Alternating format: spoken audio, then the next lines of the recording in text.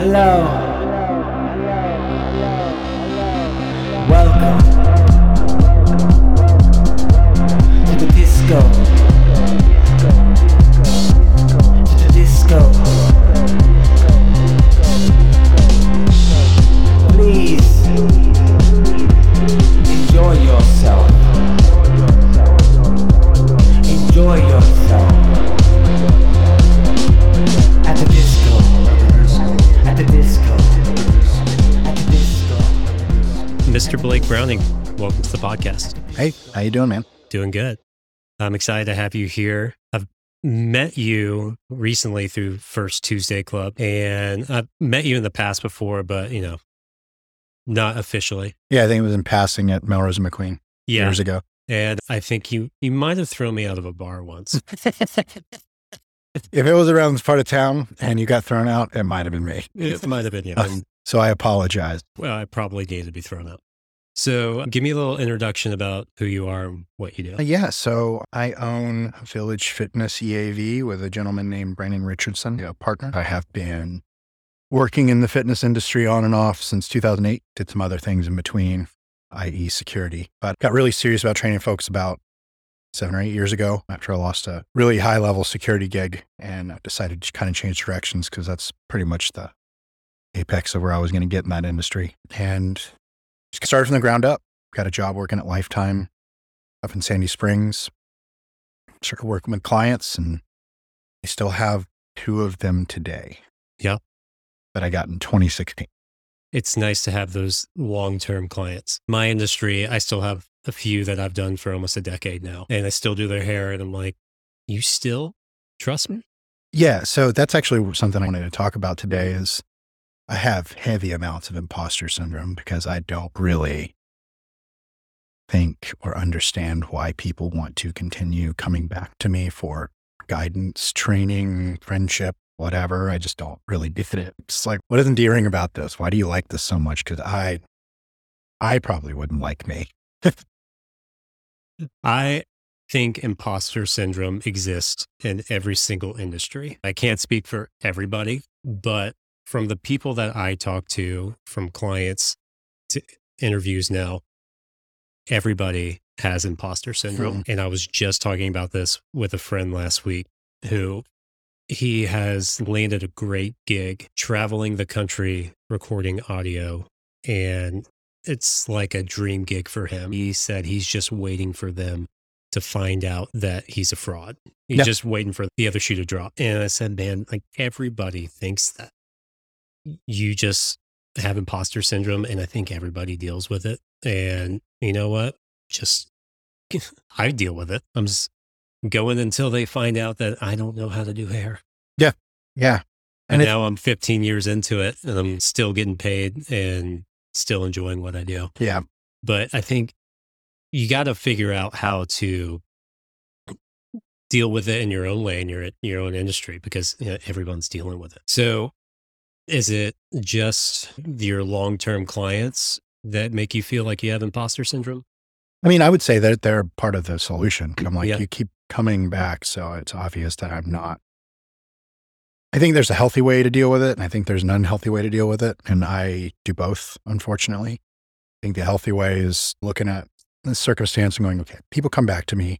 They obviously like me for whatever reason. They obviously trust what I do and see progress and whatever. And then the unhealthy way, which I have a tendency to do, and I feel like probably a lot of people do, is to look around and go, oh, this is what other trainers do? They're terrible. Okay, I should be very confident in what I do because it's better than that. And that's a little bit narcissistic and a little bit judgmental. So you have to be careful about how much you rely on that, I feel like. Do you think that is the way to overcome imposter syndrome? You do have to compare yourself to other people, and you do have to list your strengths. I think that the healthy way to be able to deal with it is to have a strong sense of self, to not care if people enjoy what you do or not, because you enjoy it. And generally, if you don't care about stuff, positive thinking, like in a certain sense, if you're not hyper anxious and overly critical and self-deprecating, probably going to be pretty good at what you do. I find that a lot of times in life, negative emotions are self-propagating. If you think something bad is going to happen enough, you're going to unintentionally create that situation. Totally. And so I've, especially of late, recently tried to just let thoughts like that kind of come and go, because you're not going to be able to eliminate them. You're not a robot. Nobody's a robot. But kind of let them come and go in passing. Okay, I feel that. I understand it. It's not logical. It doesn't make sense. Here's why. And that's why it's not going to happen. Here's what is probably going to happen. There's this extreme negative spiral and there's this extreme positive outlook, and probably somewhere in the middle, hopefully closer to the positive side. Yeah.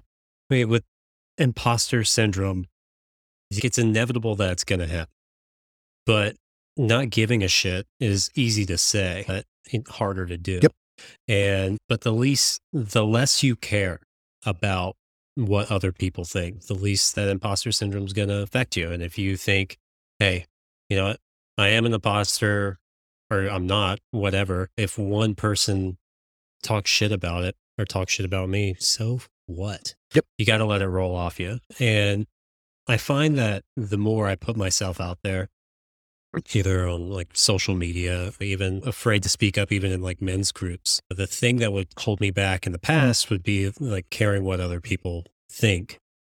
But in reality, the negative feedback that you actually get is either non-existent or so small that the positives way outweigh the negatives. Yeah, your concept of how much people are criticizing you is generally a lot greater than what the reality of that truly is.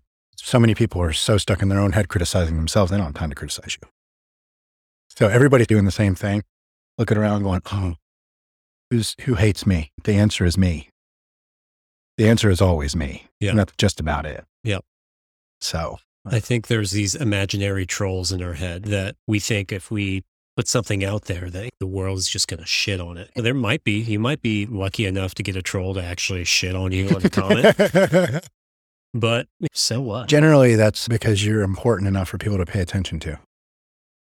So that might be true. Probably a positive way to look at that. Yeah. I welcome the day that I have a hater. And if something actually happened where you put something out there and someone was hating on it, shouldn't you feel like a little accomplished? Yeah. Okay. At least you put something out there for the world to hate and you didn't question whether you did something or not. Yeah. I mean, you feel like emotions are pretty polar. And so if people really like something, there's going to be somebody that really doesn't, and vice versa. And so if you can create anything, you can literally create anything, whether it's tangible or intangible, that gets a positive and negative response out of people, a high level of emotion attached to it, then you have created something genuine and you've created something that the world probably needs. So it's a great way to look at it. So you now have owned Village Fitness for how long? About a year and a half. Yeah. What was the process like buying a gym? Why did you want to open a gym? It was the most miserable thing I've ever had to do in my life. What made it miserable? So I started process in 2018, looking at buying a gym in Buckhead that was in a similar vein of Village Fitness. And the owner wanted to sell it. My wife at the time and I wanted to buy a gym. It was our goal. It's when we first met, that was what we wanted to do. And it was the gym we were both working at. And we had a financial backer at the time. And so we went into the process. Come to find out, he was cooking all his books. He wasn't making any money and we backed out. The gym, was it? Yeah, the gym that we initially wanted to purchase in Buckhead. Okay. And so we forgot about that. And about 6 months later, I've been a member at Village Fitness for years because I was one of the original members. And then I worked there as the manager in 2014, 2015. And they just let my membership remain free for life because I made them a bunch of money. So I was in there one day and I was just sitting down on the couch. And I was prepping for a bodybuilding show because I was still competing. And I just looked at the owner's daughter, who was the manager at the time, and said, "Are you guys thinking about selling this thing? Kevin's getting old." And she was like, "Actually, yeah." Okay, well, let's talk.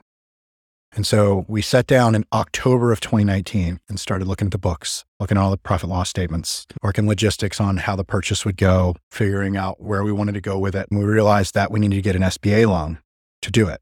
Okay. And SBA loans are like conventional home loans on steroids. They're just miserable to get through. I can talk about my experience with an SBA loan, which is why I'm so interested in your experience with Right. it. So we were applying for SBA 7A loans. We'd been working on it for a couple months. Now, January 2020, and we're starting to talk to banks, and they're interested, but there's a lot of prerequisites. The absolute minimum is 20% down, plus all these fees, plus the underwriting process is an absolute bear, plus they're going to want collateral, plus you're going to have really good credit, like really good credit, not just pretty good credit, and no debt. And I remember at one point when we actually did get into the purchase process, deep into it, I couldn't even have a single overdraft for 3 years on my checking account, like not one. Right. Just crazy stuff. And luckily I have overdraft protection. I probably would have had a couple of them, but just wacko stuff. And so talking to these banks, January 2020, and right around March, they all come back and say, yeah, we're about to be handing out loans and we're done with business loans, especially gyms. Wow. So talk to us in a year, maybe, if you're lucky. And at the time, the purchase price was like close to $1 million. And it was based on the valuation of the building and the membership and the equipment, all that kind of stuff. So I just stepped away from that, moped around for a good year. And then my current business partner came to me and he goes, hey man, I want to buy a gym. I want to build a gym in Inman Park. And I looked at him and I said, that's a really bad idea, dude, because there's a ton of them already and rent's going to be sky high. And when you start fresh, you have no idea what's going to happen. And we're post-pandemic and we don't know what's going to happen with the laws. It's just not a good idea. Right. But I was trying to buy a gym last year. Maybe he's still interested in selling. Went back to him, cut the price down in half. Whoa. And so we went through the process. We started it. Do you think that was because of COVID? Okay. He lost about 40% of his business. Okay. And so he cut the price in half, which was a good deal. It was a good deal. And so start the process with banks. Realized the first time we were working with banks, all these large corporate banks were not going to want to work with us because they deal in loans that are millions of dollars, not hundreds of thousands. They don't want to work with small fries. So we went with like a small North Carolina-based credit union.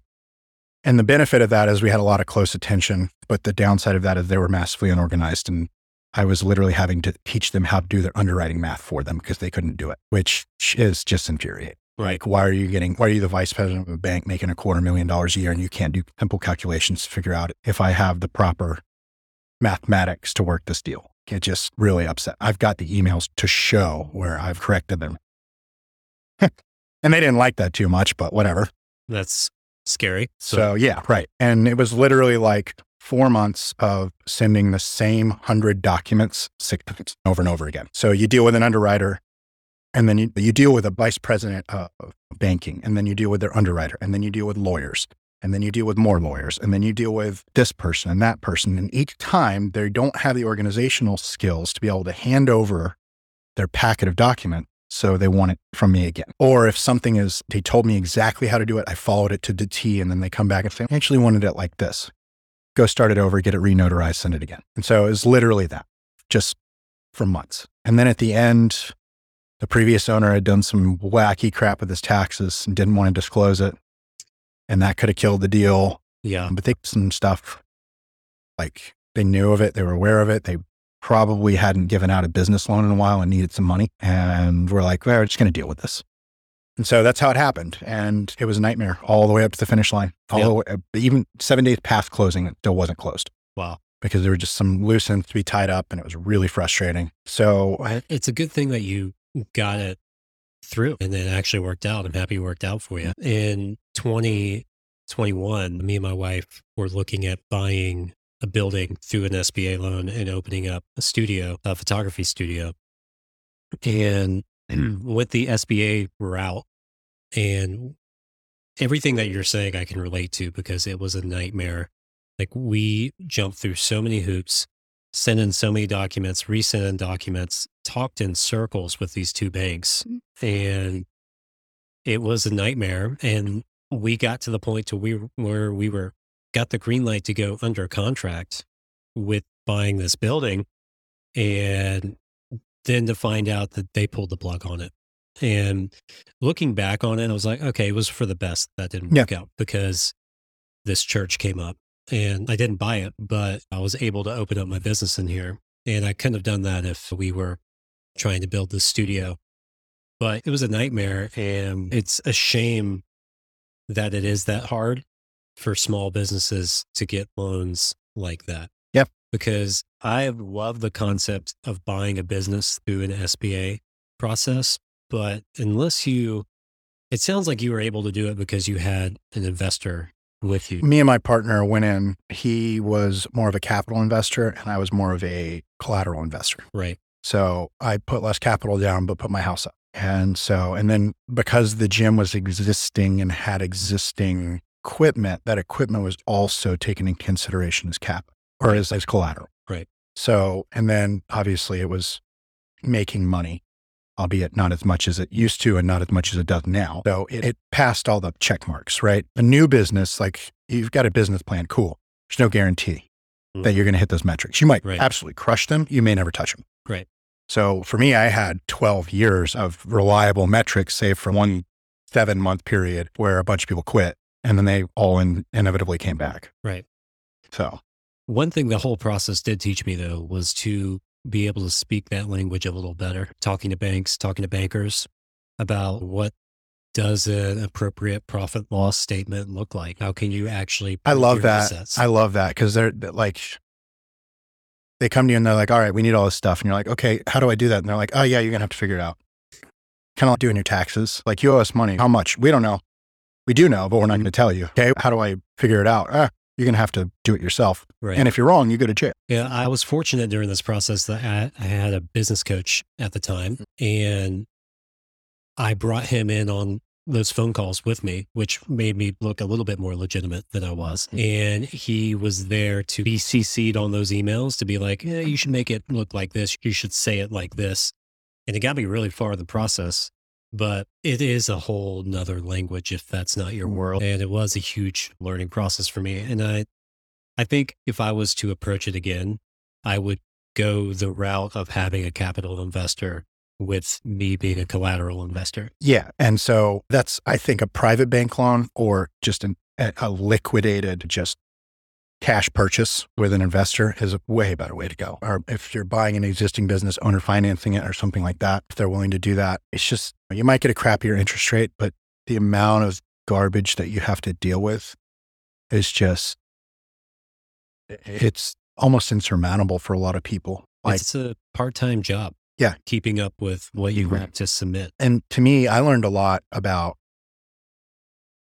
how our country discriminates silence.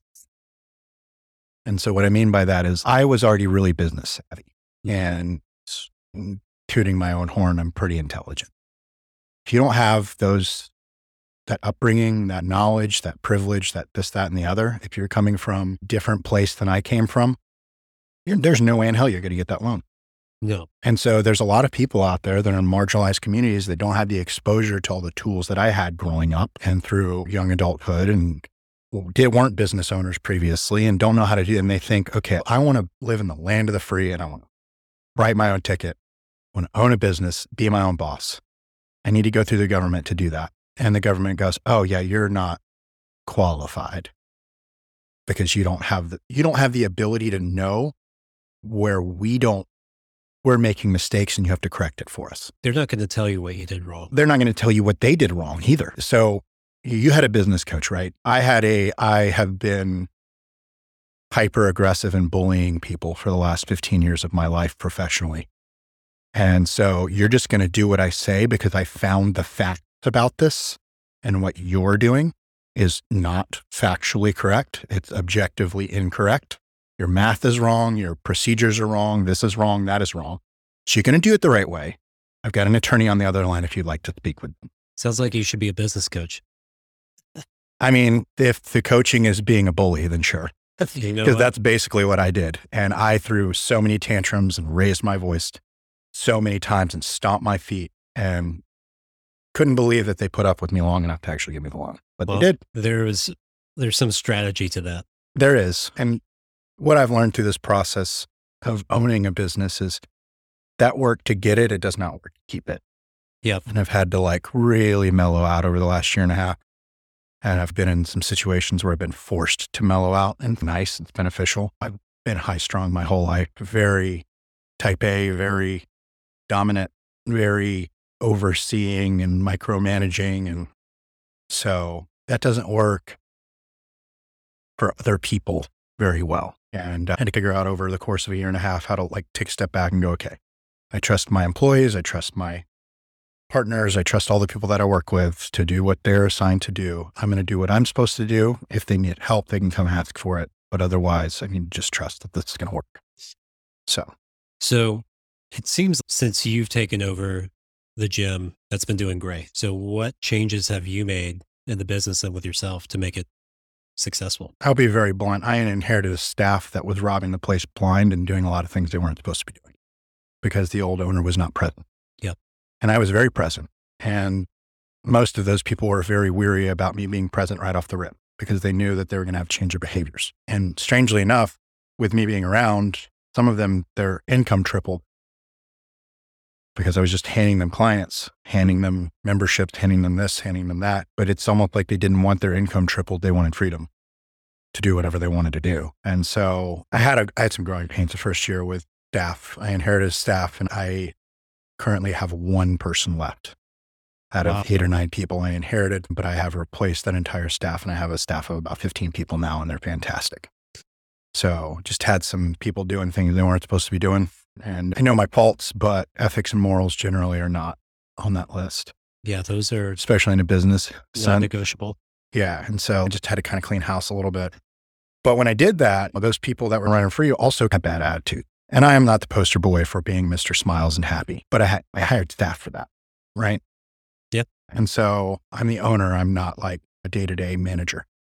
And so somebody needs customer service and I don't have the best look on my face. I can direct them to somebody who does. But when I first started, we didn't have anybody. There's restaurants where you like go in and they treat you like crap and it's kitschy and funny and haha. Yeah. Somebody designed this business model for this gym around that, like unintentionally. Had to fix that culture. Yeah, that's a terrible culture. It's just like, why are you here? Why do you want a membership? Ugh, we don't want you. Just a bunch of junk. And then there were like a bunch of administrative things that were getting tossed under the rug and not taken care of and money just being thrown out the window for no reason. And so I changed all the culture around. Every single person that walks in the door gets treated equitably, fairly, and with utmost respect.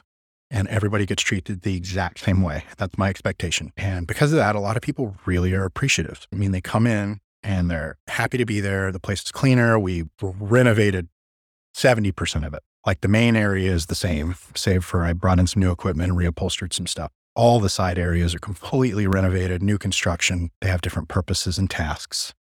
They have a team that's designed to fill those places out and offer services in those spots. Everybody does a great job. And 90% of the feedback I've gotten has been excellent. Yeah, I enjoy going there. It's clean. It's welcoming. I haven't seen you in yet. I've only been going like middays. That's the only time. That's generally whenever I dip out. Yeah. So. But I love going in there. Good. Do you think that you're going to expand that gym or do you want to open another one? I don't want to franchise it out to another location. I do want to expand it. I can't talk about how that would work without being a little disrespectful. Gotcha. And pissing some people off. And so just know that the idea is to expand. Yeah. Whether that happens or not, we'll see. The landlord's already on board. So. Cool. I would love to see it for you guys. Yeah, I think we could really use some extra space for a lot of really cool things. One of the things that I really want to do, I have a lot of experience in hormone replacement therapy. I ran a clinic. There's not any clinics in this part of town. So are you currently a nutritionist? Yeah, I'm a nutritionist, but nutrition coaching and hormone replacement therapy consulting are not synonymous. Okay. Those are two separate. You're not qualified to do one and then the other simultaneously. Like you have to be educated in both to be able to do it. Okay. And then some of it requires a fair bit of practical application too. Like I'm a competitive bodybuilder. I've been on HRT for a long time. I'm autistic. And so we'll talk about that a little bit, I'm sure. So that negatively impacts your hormones. So I've needed hormone replacement therapy for a long time. You don't really want somebody telling you, hey, you need testosterone or progesterone or whatever, and not knowing how they work or ever experience using them. Okay. And so, but it's very important medicine. In my opinion, it's a lot more important medicine than the medicine that is being given out right now. That's more of a Band-Aid to the problem than the solution to the problem. Okay. I did not know that autism and testosterone were linked like that. So here's where we get into some fun pharmacology. And there's a lot of science that relates estrogen exposure in the womb in boys to autism, and testosterone exposure in the womb in girls to autism. I don't really know how that correlates in non-binary people and people that have transgenderism, but I know in like classic two-gender bio, there's a lot of science that links those, and it's real science. It's not this crap vaccine stuff. That's a bunch of garbage. Yeah. So generally what happens is the males are exposed to a high level of estrogen in the womb that kind of creates an environment where their body produces a high level of estrogen, has very high estrogen receptor sensitivity. And you have generally a fair bit of estrogen, high estrogen based physiological characteristics like wider hips, gynecomastia, potential skin issues, lower testosterone levels, things like that. And that hormonal imbalance is generally what also links to the dopamine imbalance that is associated with autism and ADHD as well. And so you don't produce proper testosterone levels, then therefore you don't produce proper dopamine, vasopressin, serotonin levels. So you have depression, anxiety, whatever. So it kind of all links together, right? And so for me, the best medicine that I've ever been able to take to manage it without even knowing that I was managing it, because I didn't know I had it for a long time. You knew you had autism? Yeah, I knew I had lower testosterone level. I didn't know why. I was taking hormone replacement therapy. So how old are you? I'm 33, Okay. So when did you find out that you were autistic? 28. Okay. Because I'm 33 as well. So growing up, autism wasn't as well known or talked about as it is today. It wasn't even in the DSM-4 correctly categorized in 1994 whenever I was tested for intelligence, and that there was an autism piece associated with it. Ooh. It's actually tested for it and they missed it. Wow. So how did you find out? So I have a friend who goes to a bunch of heavy metal concerts that I go to, and I didn't know the dude. He just added me and my ex-wife on Instagram one time. Yeah. And then started like sending us messages saying, hey, I've seen you guys at the shows. You're going to come to the next show. It's a little weird. And I didn't know anything about him. Right. And so we finally like linked up at a show and actually met him in real life. And I was like, okay, this makes a lot more sense. He has some social integration issues. I'm pretty sure he's somewhere on the spectrum and he's just trying to make friends. So instead of being like, this dude's weird, I was like, oh, I feel bad. Let's try to spend as much time as we can with him whenever we see him, treat him like a human being, all that kind of being decent people. Yeah. And so got to know him a little bit better. And I saw him post something about how frustrated he was with where he was at in life on Facebook whenever I had a Facebook. And I just been kicking around with the idea of what if you could manage anxiety and illnesses associated with anxiety with more homeopathic remedies like CBD and THC and things like that. So I did a little research just to send it off to him because I already knew what I was talking about. And I was reading like symptoms of autism in that documentation. And I was like, oh, I do that. Oh, that's weird. I do that. Oh, I don't look at people's eyes when I talk to them. Yep. I had a lot of friends growing up, but I had no girlfriends until I was like 20 years old. I got super stressed out if I felt like somebody was interested in me, and I'd like literally just dip the fuck out like, all right, see you later. It's just really tough for me to integrate into that world. And then I have a tendency to get really overwhelmed by a varying array of stimuli. Loud noises just make me want to rip somebody's face off. Uncertainty creates a massive amount of anxiety. I have very much been a control freak. Relationships, both friend and romantic, have been very difficult for me to navigate, just things like that. And I'm just very particular and extremely regimented, which helped with bodybuilding. But I'm looking at all this stuff. I want to have all this stuff. And so I'm like, okay, how do I find out if I have the thing? Because I feel like I might.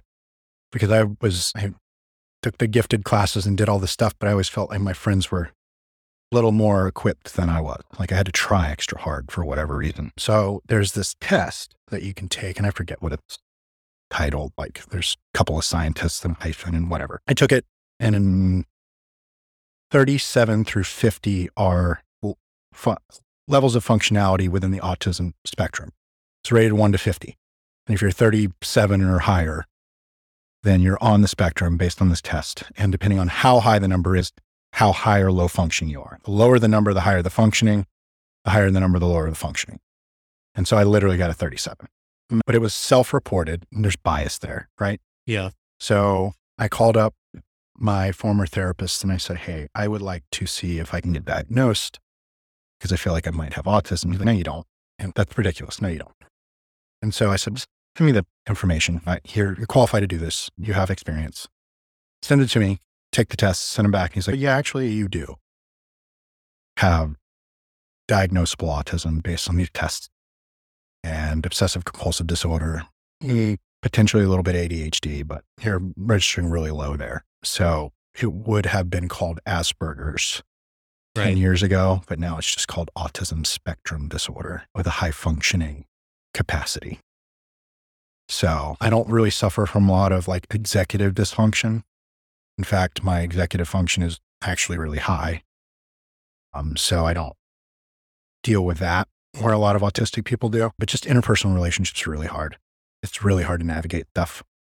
Did you find that after you were diagnosed, it was easier to handle some of those situations? No. It got worse. And how it got worse is today, a lot of people are marginalized. And today it's very common for marginalized people to be given a break because they probably deserve it. And I went, okay, I have a marginalization. I feel like I should be able to like take a step back and go, hey, you don't know this, but I'm autistic. And yes, I did something that pissed you off, but I don't have full control over some of the ways that I interact. And so I apologize. Can't guarantee I can fix it immediately, but I'll work on it.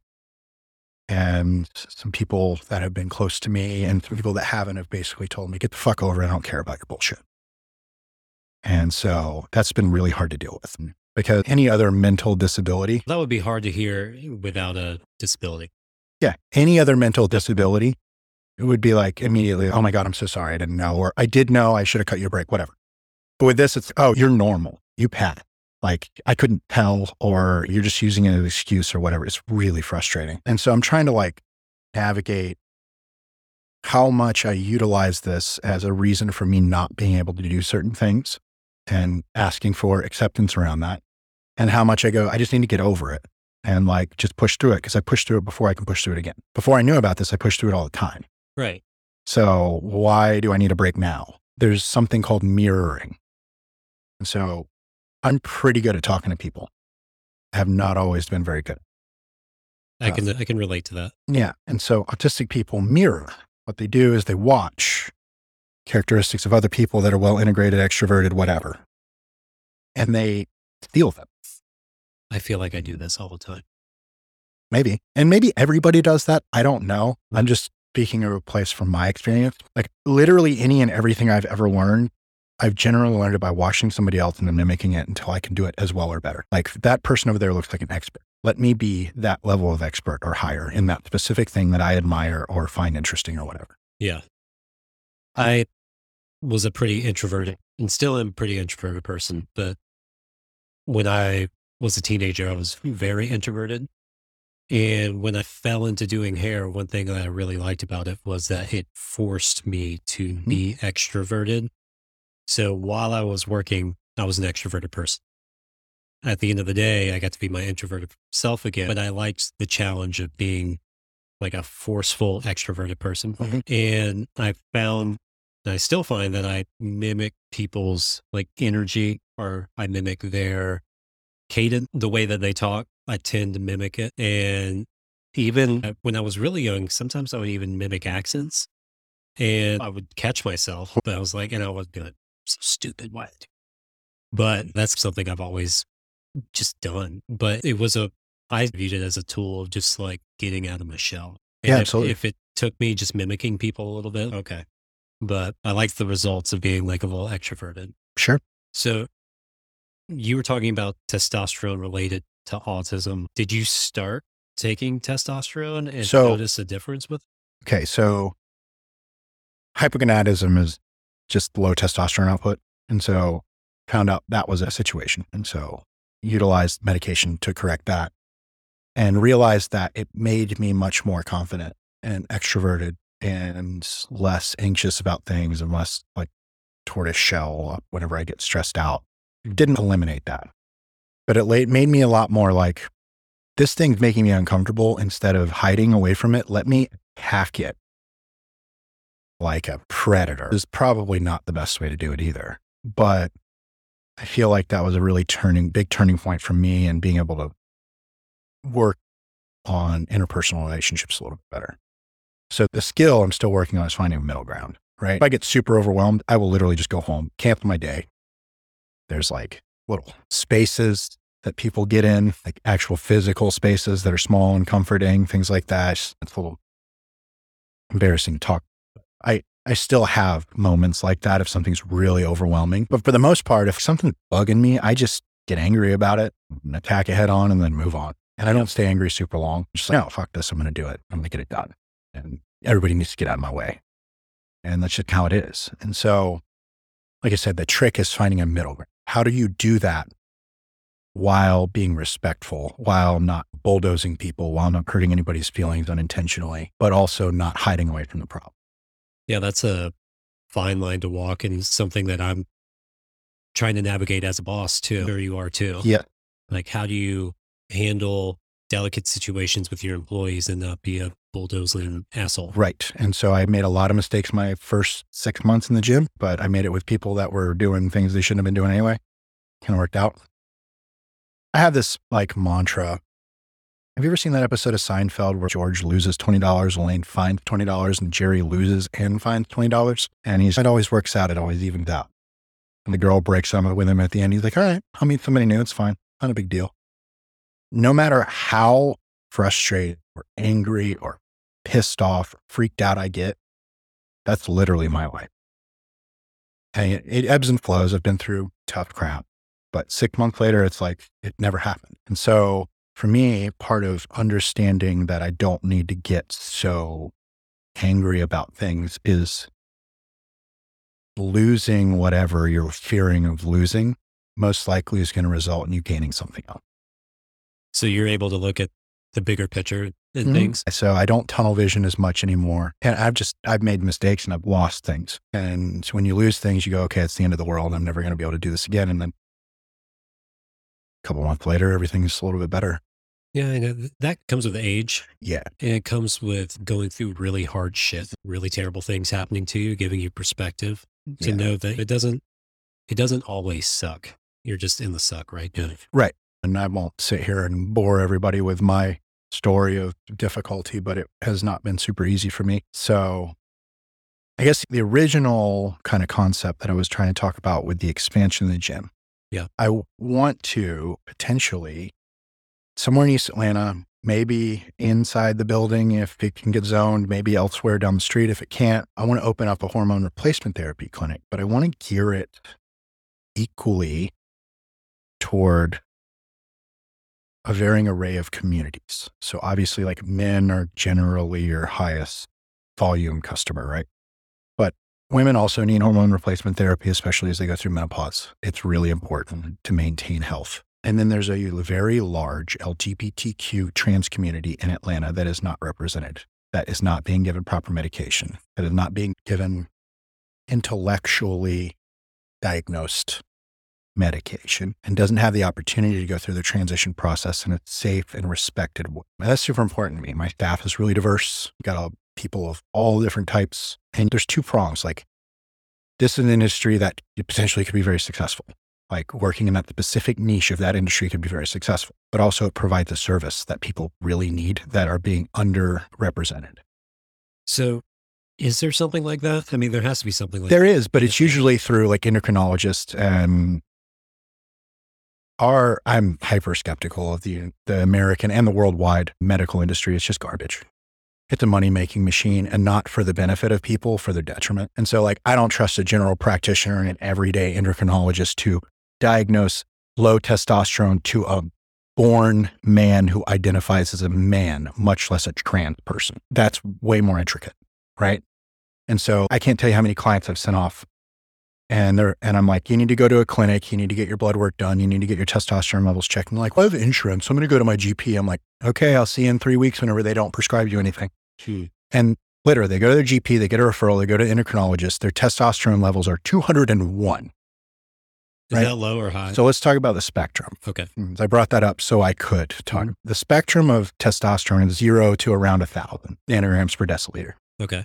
1,000 is like super high. You're probably on hormone replacement therapy. If not, you're like in the top 1% of naturally occurring testosterone levels in human beings. And this is for men born identifying that. 0 is you produce nothing. You're a 70-year-old man who hasn't produced, you're in andropause. 200 is you're a 70-year-old man who's still barely producing testosterone. And there are 33-year-olds with 200 level testosterone, but they're 201 and the threshold is 200. So the endocrinologist, nope, come back when you're under 200. And then it might never be. And then they give them inferior versions of medication because here's the thing. Let me be very direct with this. Blood pressure medication, diabetes medication, insulin, metabolic syndrome medication, heart medication, all makes pharmaceutical companies, insurance companies, and doctors a lot of money. And there's an array that you need to take if your health goes bad. Testosterone cures all that crap fast. And it's cheap.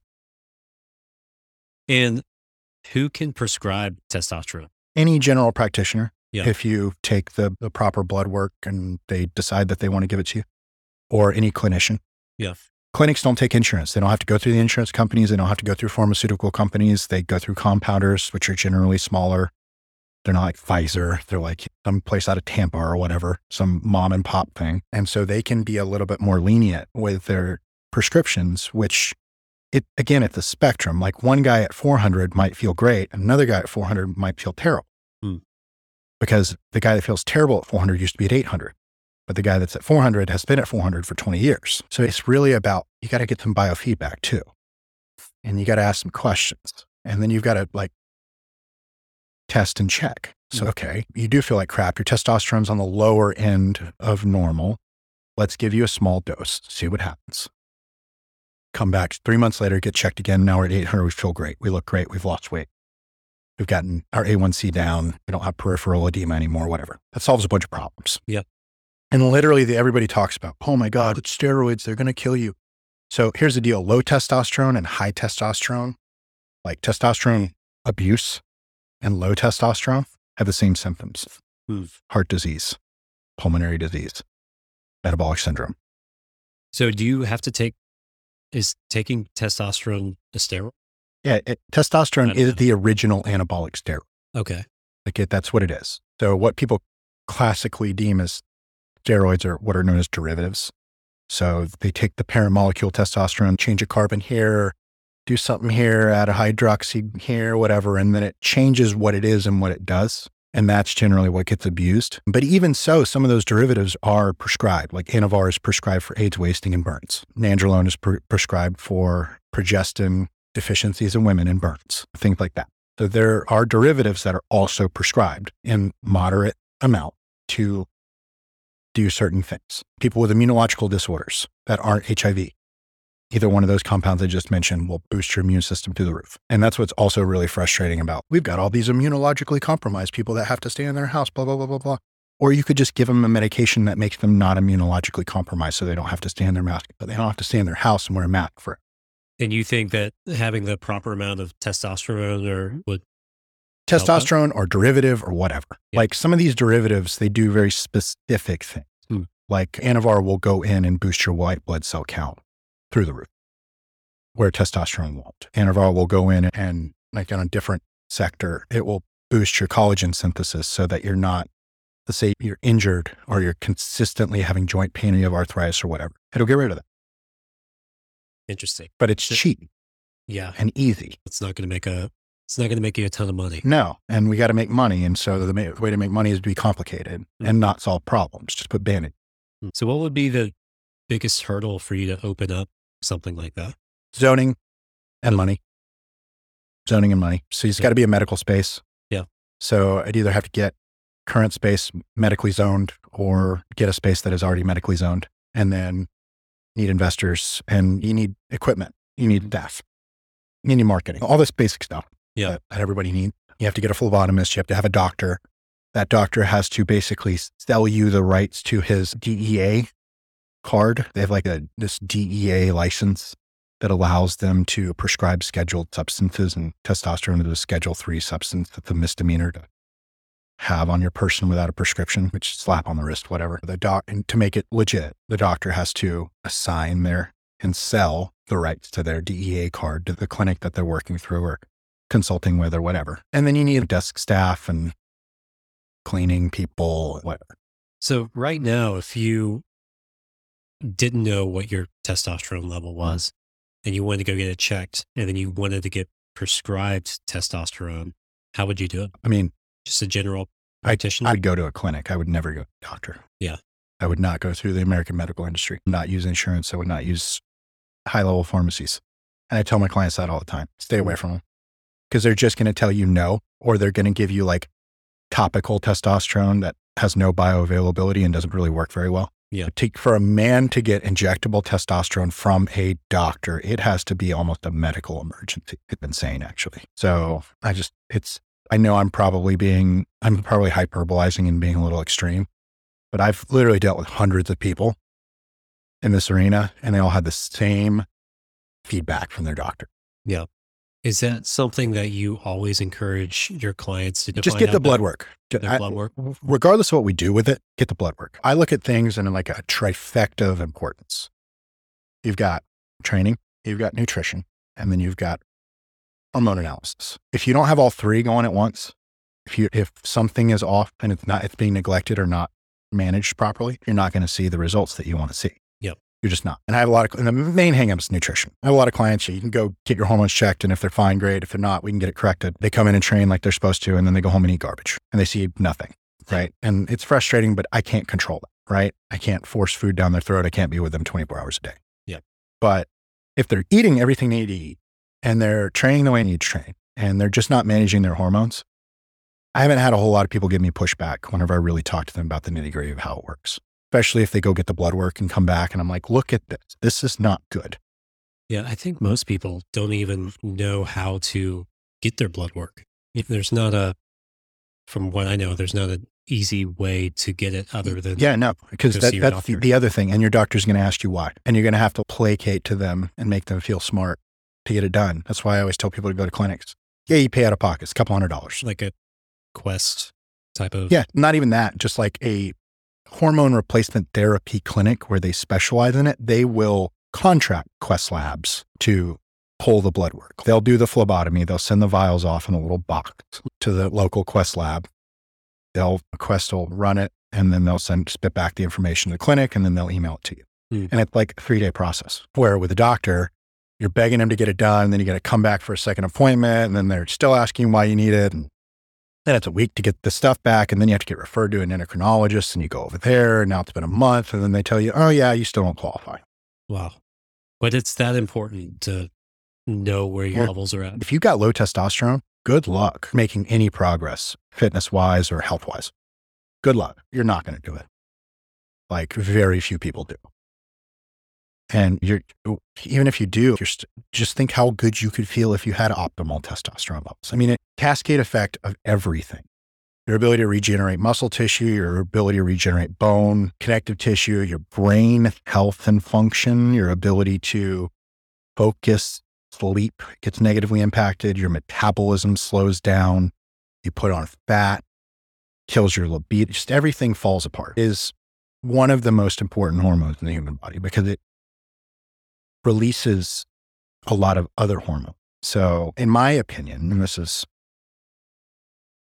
probably going to piss people off, we could cure a lot of mental disorders by checking people's hormones and regulating them instead of handing them an antidepressant. I think that 90% of people that have depression or anxiety don't need antidepressants or anti-anxiety medication. They need proper nutrition, training, and hormone analysis.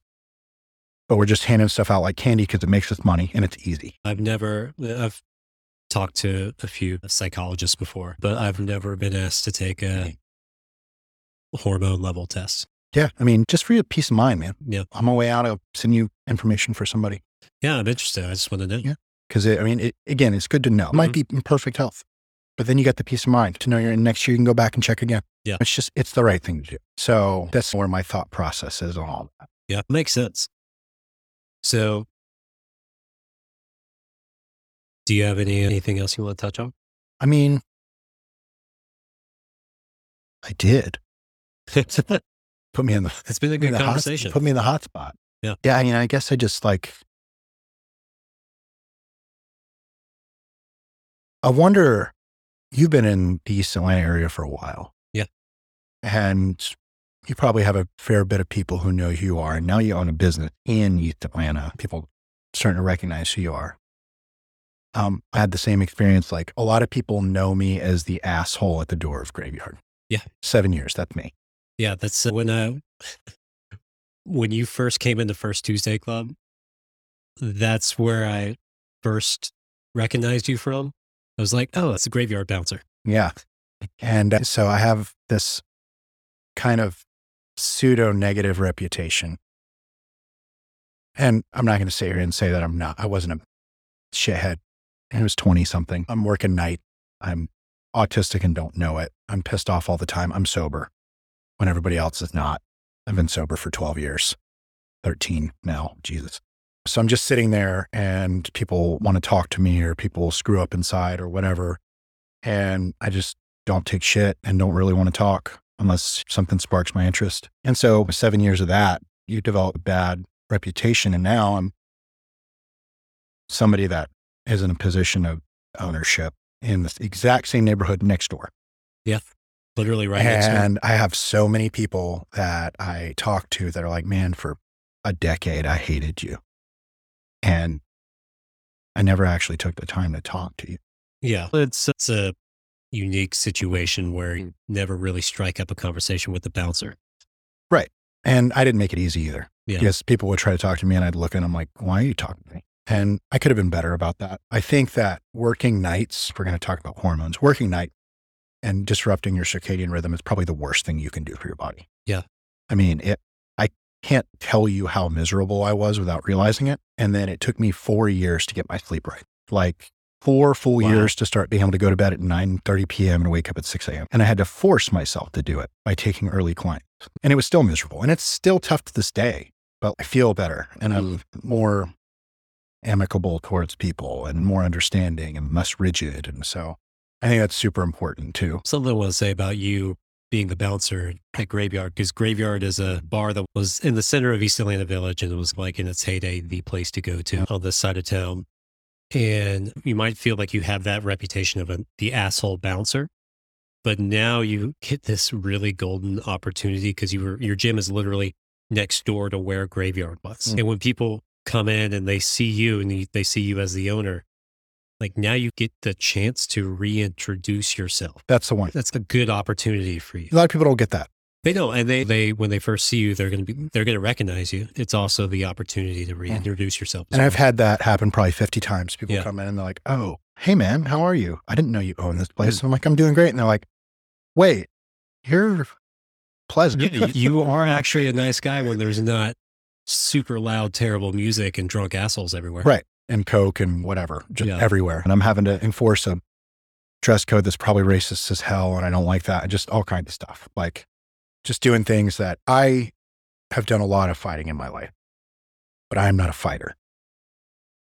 People that enjoy fighting, I don't know how they do it. Because every time I've ever put hands on somebody, it made me miserable. Like immediate regret, anxiety, just when the adrenaline wears off, just massive amounts of acute depression. And I've gotten a lot of fights. I mean, way more than I would ever like to have. And so I don't understand people that crave that kind of stuff. Yeah. And it's really nice to be able to step back and go, I never have to do that again.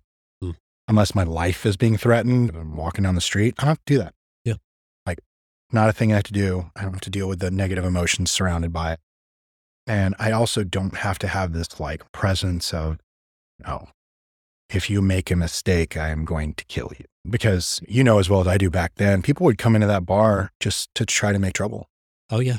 They would come in there and just try to press buttons. It didn't attract the most prestigious people. And it was like a whole different slew of shitty people. Yeah. Like he had people coming in from Buckhead because they were slumming it. And they're used to being able to step on everybody because of the Buckhead. And when you come to East Atlanta and go to Graveyard, it's essentially Roadhouse. I mean, that's heyday. Yeah, it was. Yeah. Between, I don't know if you remember Brett, my boss, but he was just real life Patrick Swayze. Just ridiculous. And with a smile on his face, he'd break your whole hand or your face or whatever and just laugh about it and walk away. But yeah, it was wild. So you got those people coming in from Buckhead, and then you have people coming in from south side of town, sell drugs, and you got people coming in that live in the village that think it's ironic what's happening. That's what always really got me, were the hipsters that are like, yes, I hate everything about this. That's why I like being here. So it's just, there's a lot going on in one place. Yep. It was a time in my life where that place, like, it represented a lot. I was there all the time. It's sad to see it gone, but also, yeah, it's a memory now. Yeah. Well, I can't tell you how many, like, you and I have some degrees of separation, but we know a lot of the same people. Right. I can't tell you how many like lifelong friends I made working that place. Yeah. And some people I did not like when I first met them. And some people I really liked and now I don't really get to talk to or whatever. But I mean, I made some really close friends in that place. Yeah.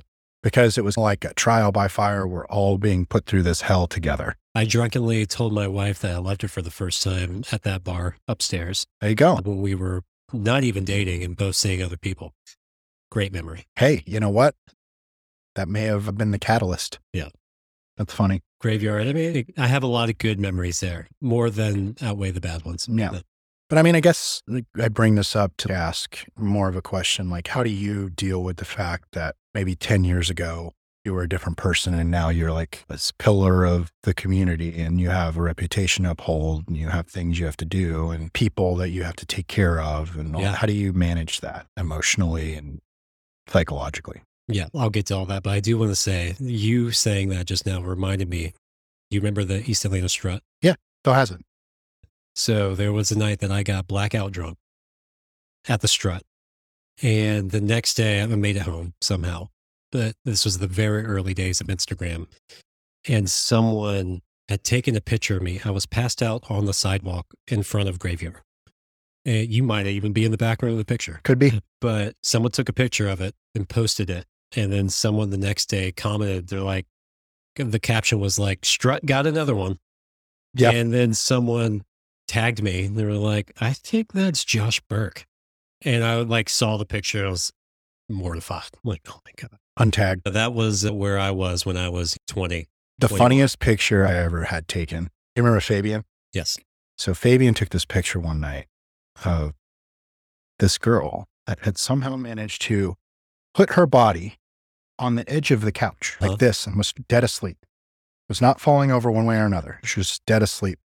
And I walked up to her and just pointed at her and started laughing my ass off. And he took a picture of it. And I've still got it on my Instagram to this day. It's the funniest thing ever. I don't know how she did it. Yeah. It was like some acrobatic feat to get that done. That's amazing. But to go from that to where I am now, it took a lot of growing up. And when I first started dating my wife, I have a stepson named Owen, my oldest. And that, when we first started dating, that took a lot of seriousness going into it and accepting a lot of responsibility. And through the years, I've just slowly started shedding my skin of the bullshit of that party lifestyle. Yep. And I am not a perfect person and I have made a lot of mistakes, but it's just the idea of just trying to get better every day. Yeah. And slowly separate myself from the bad side of the party culture. So now being a business owner and having employees, having 2 kids and just being a responsible adult husband, boss, it didn't happen overnight. It's just something you just got to try to do better every day. Yeah. Because it's been a big transition. Yeah. But the biggest transition was first starting to slow down on drinking and doing drugs. Second was leaving a salon that emphasized those 2 things and glorified it.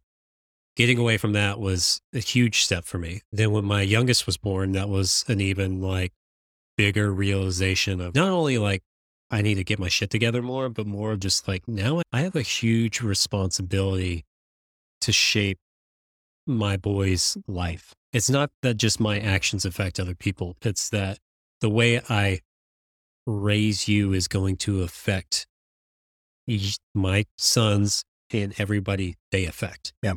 And just realizing the impact of my actions as a father has turned me into a better boss, Sure. representative Absolutely. of the community. And now that I have this place and have First Tuesday Club, it's First Tuesday Club with Rob and Sly. That has been the most rewarding thing to do for this community. I love it. I think it's great. I mean, I've gone through a hard time over the last 4 or 5 months, and it's really helped me center myself on some really bad days. That's It's great. been fantastic. That's So why it was created. yeah. And so I don't do a whole lot of talking about my situation because it's a little raw, but I like to listen to other people and I Mhm. give advice for a living. And so I may sound like a pompous asshole, but like when I hear somebody struggling with something that I've been through and figured out, I just want to give advice, help. Yeah, that's why it's there and why it is the format that it is, where it's just men talking Mhm. about their lives and their struggles right now. Because when you hear other men struggling with something, it puts your problems into perspective. Right. You don't feel alone. You don't feel alone. And that may be selfish. Oh, yeah, there's other people. But at the same token, it's, man, I actually don't feel like I have to be in this little box Alone. of comfort. Yeah. Because I legitimately am alone and it's been years and it was weird. But now, I mean, it's starting to get okay. So I guess you mentioned something. I have a question and it's out of curiosity. I won't get too deep into what my thought process is around it. I'm just really curious and I also think it's a good talking point.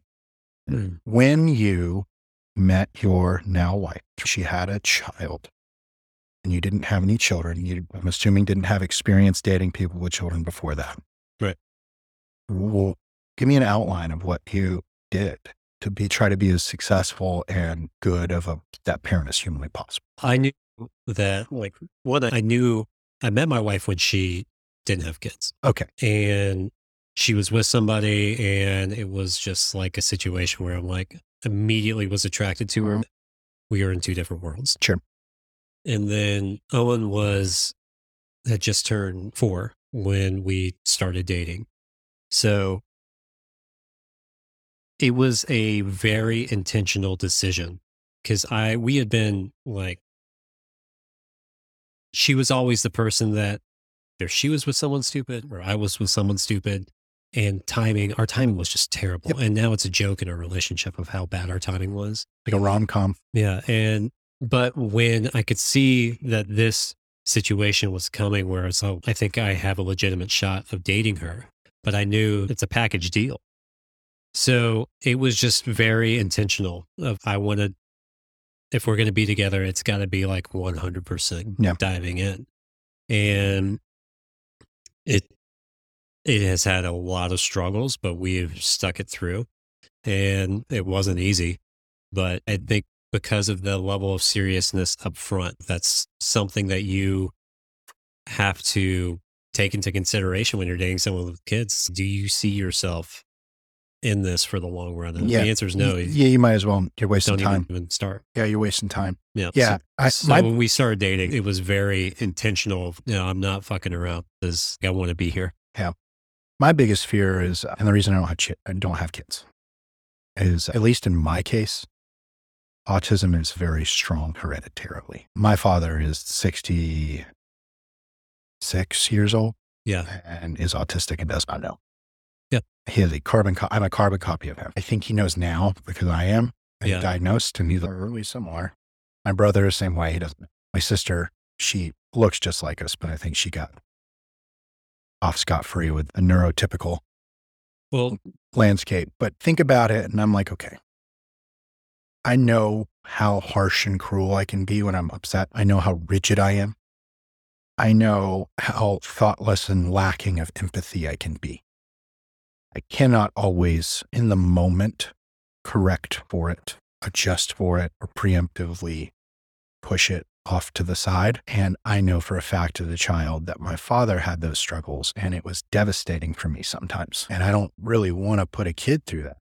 But at the same time, it's like, how do you instead of going, I can't do this, go, how can I do this? And still be a good role model and all that kind of stuff.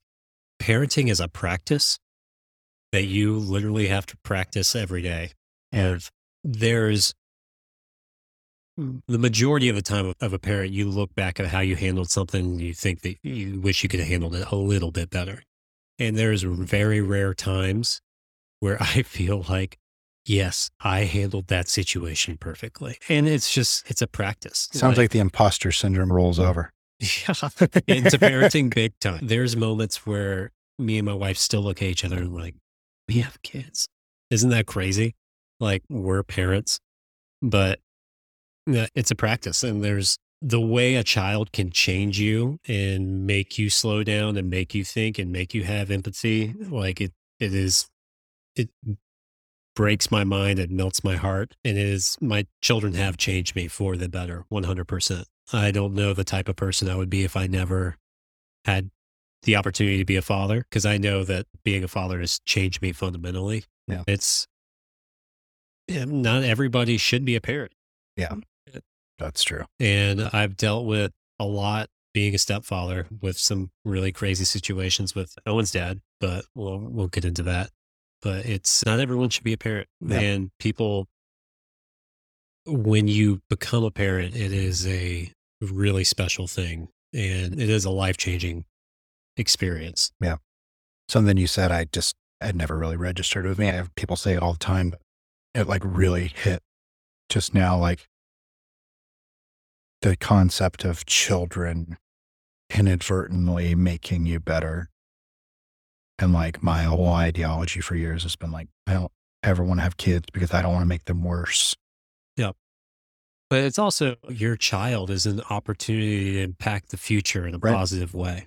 And that's what how I view my boys. Like, raising them is my opportunity to impact the future positively. Yeah, absolutely. And it's really fucking hard being a parent. It's the hardest thing I've ever done, to feel like you're doing it the right way. Cause there's a lot of days where you feel like you're failing as a parent because you wish you would have handled a situation better. You wish you would have had a little bit more patience, more understanding. And but it really makes you face your own shit and your own trauma, your own, how you were raised and how you can change how you were affected as a child from the way your parents raised you, and how you can work on those things and not pass it on to the next generation. Yeah, I think that's the key. It's been a lot of work for me, but it's when people say, oh, having kids is great. I mean, yeah, it is great. The amount of work that you have to do on yourself, it's strap in. Yeah, because I mean, they're just mushy little squish people. Yeah. Right? They'll have an identity for a while. Yep. Their identity is your identity, Uh-huh. and then the people around them. And so if your identity sucks, then theirs sucks. So you have to like really shore up the foundation on that. Yep. They are a product of their environment. So I think about stuff like that. Yeah. With life shifting abruptly for me lately, I've starting to wonder, okay, what do I really need to do in this world, like inner work wise, because I have no idea what the next thing looks like. Yep. That's a good opportunity for you to explore that. Yeah. So thought you just said it and I'm like, oh, I got to talk about this. I got to ask about this. Nice. Blake, this has been a lot of fun. Yeah, man. Yeah, this has been great. Loved it. Good conversation. Hey, thanks for doing this, man. Absolutely, man. Really appreciate you. Disco. Please enjoy your